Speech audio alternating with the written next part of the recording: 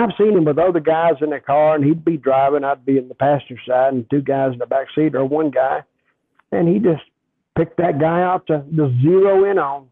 And for like 200 miles, it was nothing but, zip, zip, zip, and guy getting mad. And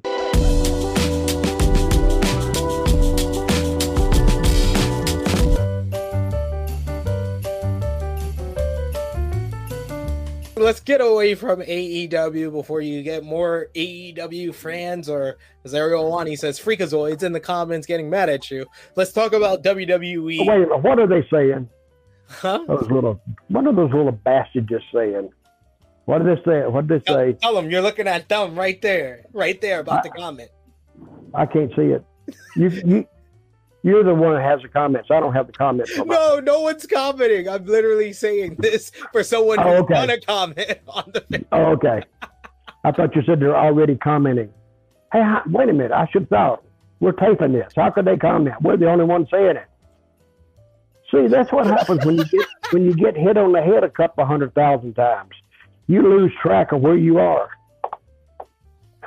Let's talk about WWE now. Oh, okay, let's go. One of your old charges, that was a much too big of a laugh, I think. I'm sorry. When you said what comment, put it up. You have to comment. That lost me.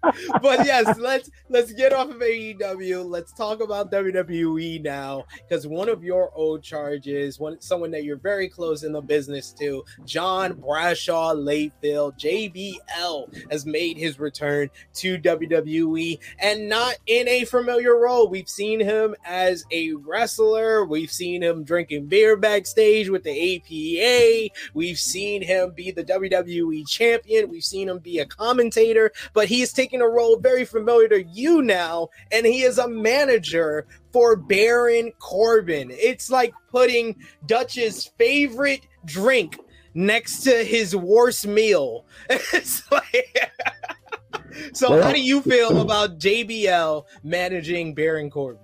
I think they picked the perfect spot for John Bradshaw. Let him go out there and run that mouth, because if you were just, I've been in places with him when he got to talking, and he'd be talking loud, and he wouldn't be talking wrestling. He'd be talking something else. And people would get irritated with him just by him talking about something they didn't really care about. But he's such a know-it-all. And it's this way and blah, blah, blah. And he was making jokes. Put him behind that mic for Corbin. I think that is the perfect spot for him. And I think him and Corbin, as a unit, will have massive heat on them. Because I love to, you ever make trips with him, he's entertaining. And he doesn't say the same thing twice. And he's funny.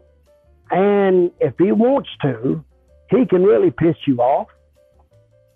And then you won't even know he's trying to tee you off, because he's playing with you.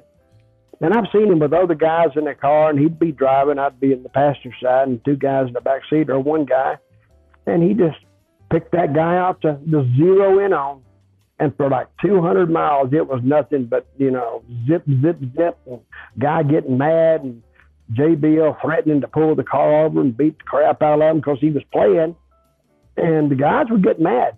But, they didn't want to pull the car over and fight the guy. And I've had some guys, I think one guy, I can't remember who it was, actually got out about halfway there and rode with some other guys. Really? Yeah, and he got his bag. He said, I need something in my bag. And then he went and got his bag, and he took off with the other guys to keep from riding the last, say, 100 miles or 70 miles with Bradshaw. But I think Corbin and Bradshaw will have massive heat, because they will pick and because Bradshaw is great on interviews. Yeah. Great on, and he projects that, oh, I'm better than you, and I'm this, that, and the other. Because I call him, he's walking heat is what he is. He can walk into a room and get heat just looking at him. And you don't even have to know him. So if you were sitting in a bar, let's just, for example, and all of a sudden Bradshaw walks in and stands there and just looks around the room. Well, he's going to get your attention. You're thinking. Yeah.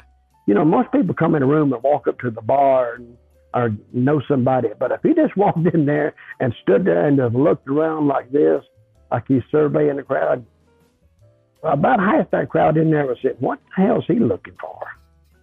And he'd get their attention right off. Then if he started talking then, yeah, he'd have everybody's attention.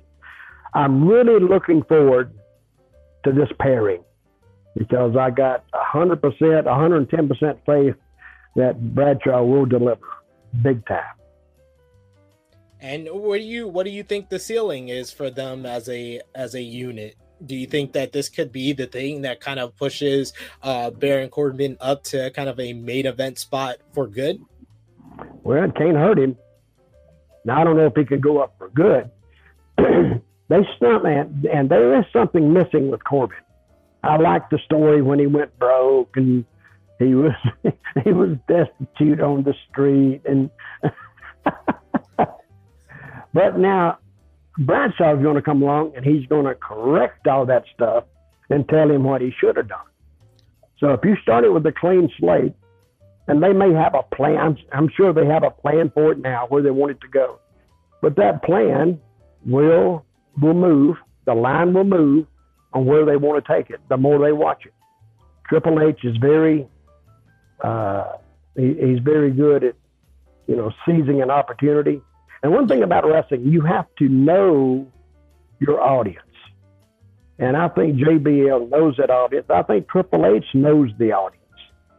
And I think JBL, when he walks into an arena, comedians use this term, as you check the temperature of the room and see what they're buying. Because they might not buy this, but they will buy that. So while he starts talking, he's feeling all this, and it's coming to him. And I think it might be one of the most entertaining parts of WWE television coming up. We shall see. We shall see. 2 weeks in, Corbin has wins over. I want to see him get on Michael Cole. That's what I want to see. Well, he's going to be on Raw, so he's not going to be able to. Oh, Michael. Well, they could swing him to SmackDown. And the whole thing why he came to Monday Night Raw with Baron Corbin was that it was a trade with Rey Mysterio for Baron Corbin. So maybe not in the immediate future, but maybe down the line we get that. And he'll be shooting stuff at him anyway. Because he used to get on that Michael Cole in the back, and Cole would get mad, leave the table. And then sometimes it would actually transfer to the commentating booth because you could tell the Cole was still a little pissed off. Anyway, I'm looking forward to it.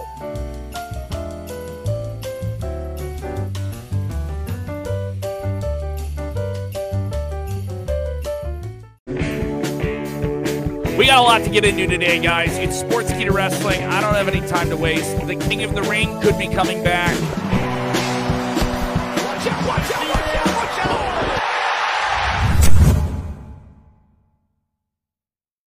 What's up, everybody? It's Kev Kellum here with you. Breaking news, streaming live on demand, however you want to get it. Go ahead and get into the comments below, right down there. Hit them thumbsy ups right there. Yes, all of the royal subjects of wrestling, you have been assembled at the highest decree of the King of Kings of WWE, Paul Levesque, known to mortals as Triple H, has made the royal reported decree that the King of the Ring shall rule once more. Yes, that is the word from WrestleVotes, according to Give Me Sport. Louis Dangor getting the scoop from WrestleVotes here. That the King of the Ring could be coming back. What do you guys think of this? This is a really cool story. Want to know what you guys think of it? Get into the comments below. Shout it out. Share the link or your stink. Drop some of them Facebook stars if you got them to spare. Drop them on the show as well. What's up, CRC? How you doing? Watch out. Love all the loyals with us as well. This is an interesting story that's coming together, and it's worth noting that this isn't just any King of the Ring tournament. So I hope you just didn't give up on this video right away because you have a short attention span. You can't watch anything longer than an Instagram story because there's a lot more than just bringing back the King of the Ring. Now, WWE's done a lot of different things since Triple H has come over. Simplified the storylines, brought back a bunch of released names that you wanted to see come back to the company. Braun Strowman, Mia Yim this week. I could go on. Changed the logo of NXT. I could go on. A lot of excitement around what WWE is doing, for the most part.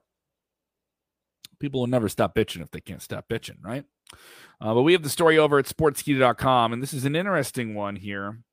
And it comes from the always reliable WrestleVotes via Give Me Sport. There is a very good chance that the King of the Ring is back, says WrestleVotes, likely back in the format that it had happened in the late 80s. The idea is that every single match will happen that night.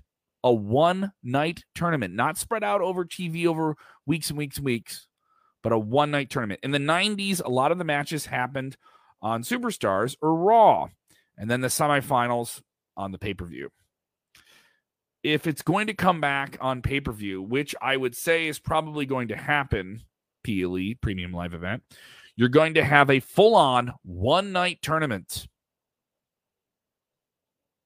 Oh, boy. Want to know what you guys think of that? I think this is actually a really cool idea. Let me know what you guys think. Jump into the comments below. You think The Rock is going to wrestle WrestleMania 39? Yeah, there's a distinct possibility of that. We are going to keep covering that all the time. David chiming in here saying, certainly hope that King of the Ring goes back to the old format. It makes the whole idea more relevant. Did I hear that Nick Aldis may come to WWE? Purely speculative, since Nick Aldis is having a dispute and trying to get out of his deal, reportedly, with the NWA. NYC in the house. Yes, it's going on, baby. So a lot of interest in this. Are you down for this idea? I love this idea. I think this is a great idea by WWE to make these premium live events destination things. And there's a lot of people, I think, sometimes that just watch those and just follow along. They check it out here and there. Oh, but Logan Paul versus Roman Reigns, got to watch that. That's how I think the pattern is going. And it makes you feel like you're getting more for your bang for your buck with Peacock, right? So think about that. So a lot of people with different takes here. Another one here, Yuri Jinnis. Nice idea. Keep us glued to the TV throughout the pay-per-view. It loses excitement when it's spread out over weeks. I don't know if it loses excitement when it's spread out over weeks because it makes watching television week to week more compelling and they want to get you going. Can they make you as excited to build to one-night tournament?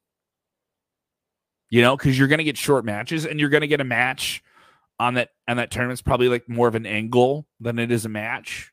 You're going to have that, and some people are going to be like, oh, well, that's where you shorted me. You didn't have all these like hard-hitting, full-on, 5-star classic German suplexes out of the ring matches. You're not going to get those for the whole night. It's just not safe. It's probably not feasible with the talent you have sometimes. So who do you put in this tournament? Who do you have wrestle multiple times in one night? Mickie James coming to the WWE. I love how no one wants to stay on topic here. I don't know about Mickie James coming to the WWE. Who knows about that? So we'll see what happens. So WWE bringing back the 80s version of King of the Rings, the 90s, early 90s version of it. I'm all down for it. I'm behind it. Are you behind it? I think that's more important. Let us know what you think in the comments below. And remember, when watching wrestling, you must do the most important thing that you can do, mere mortal. Enjoy wrestling. Bye. Watch out, watch out, watch out, watch out!